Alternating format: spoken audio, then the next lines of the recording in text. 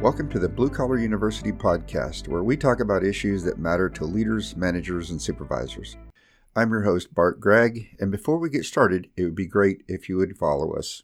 And in this episode, we're going to talk about why people interrupting you at work is not a good thing, as if you didn't already know that, and how to stop them. I was having a conversation with Brody, a client and friend of mine, and I asked him, Brody, what irritates you most at work? Brody's a project manager for pipeline construction and oil lease facilities, and he takes his job and his personal growth seriously. Brody said, nothing pisses me off more than being interrupted while I'm focused at work. I'm sitting at my desk, reading or writing a report or trying to understand software I'm not familiar with and quite possibly hate using, and somebody interrupts me. And the interruption feels like they threw a grenade at me. How do I deal with that, he asked. Brody's frustrated because when he's focused on a task, interruptions are as disorienting as a flashbang grenade. While we think of a flashbang as a mechanical device, it's actually a psychological device. The noise and light are meant to break our concentration and focus on the interruption, and this is how.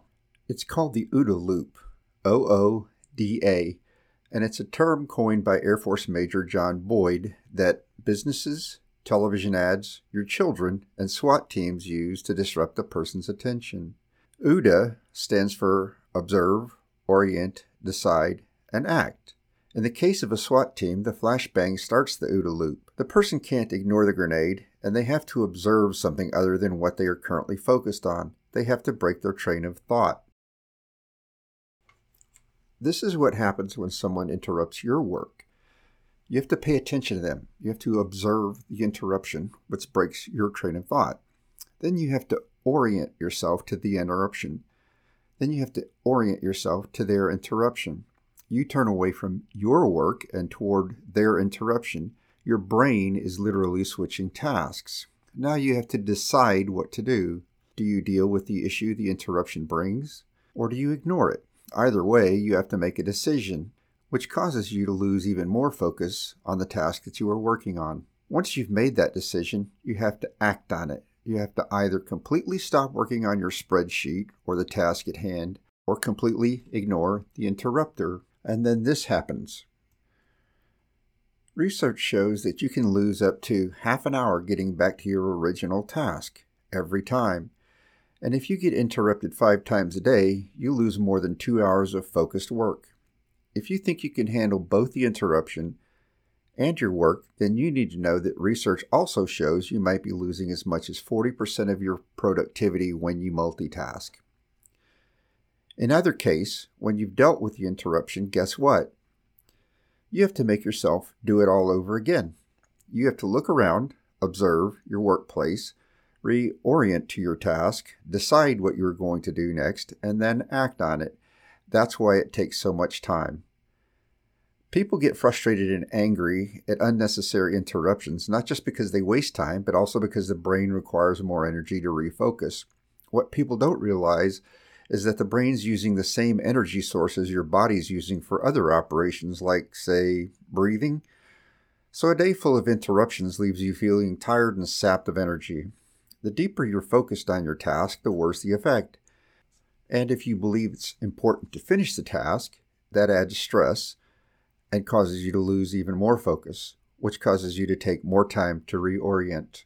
So, how do we fix this? The answer to Brody's dilemma is simple in concept and easy to implement if he or you have the guts to do it. The main thing you have to do is to tell people that you don't want to be interrupted unless it's an emergency.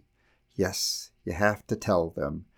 You don't like your boss changing the rules without telling you, and your employees don't want to know that you have changed the rules without telling them. So tell them, because if you don't tell them, and they keep interrupting you, and you let them keep interrupting, guess what? You're training them that it's okay to interrupt you. They're going to do it because you said so. You're training them it's okay to throw a flashbang at you. You have now created your own nightmare. So, how do you tell people it would be really bad for them to interrupt you? Here are the 5 steps that I use and I recommend. First, have the conversation. Tell everybody, your peers, your boss, your coworkers, employees, contractors, tell everybody that you have times when you need to focus on your job, and tell them that your job is there to make them successful, so you need time to get your work done. Secondly, Close the door to your office or put on a set of headphones if you're in a cubby. Even if you have an open door policy, you have to do this. An open door policy means that people can come talk to you about what's going on at work, and it's good information to have, and you need that information. But a closed door doesn't mean that you don't want to hear it. It just means you don't want to hear it right then. Third, use a sign or some other method to let people know how critical it is that they not interrupt you.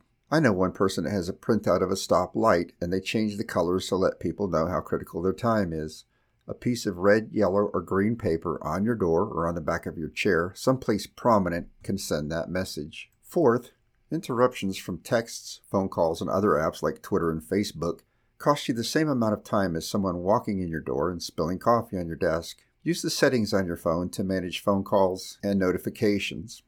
On Androids, there's a setting that blocks all calls except those from your favorites. For people that aren't in your favorites, there's another setting that allows the phone to ring if they call back within 15 minutes, which usually indicates some urgency. You can use an app that blocks notifications from other apps like text messages, emails, and Facebook. And fifth, this one will take some discipline to get used to. Don't open new emails unless they are pertinent to the task at hand. Just don't go down that rabbit hole. You'll never find your way back, ever.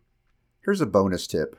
A friend says she has a boss that won't take a meeting unless they have an appointment with him. The boss has a link to his calendar in his email, so it's easy to get an appointment. Is this a sign of a closed door policy? Not at all. It's an efficient way to run an open door policy. One final note. People will know when you use the stop sign to hide. Believe me, they'll know it, so don't abuse it. Focus. Get your work done. I know, I sound like your mother. It's okay. Brody took these steps to minimize interruptions and got more work done and was less stressed at work.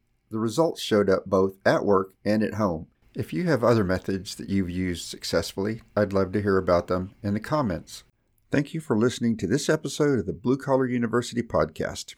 If you have an idea for a topic, or if you know of a person that might be a great guest, then please email me at podcasts@bluecollaru.com. Until next episode.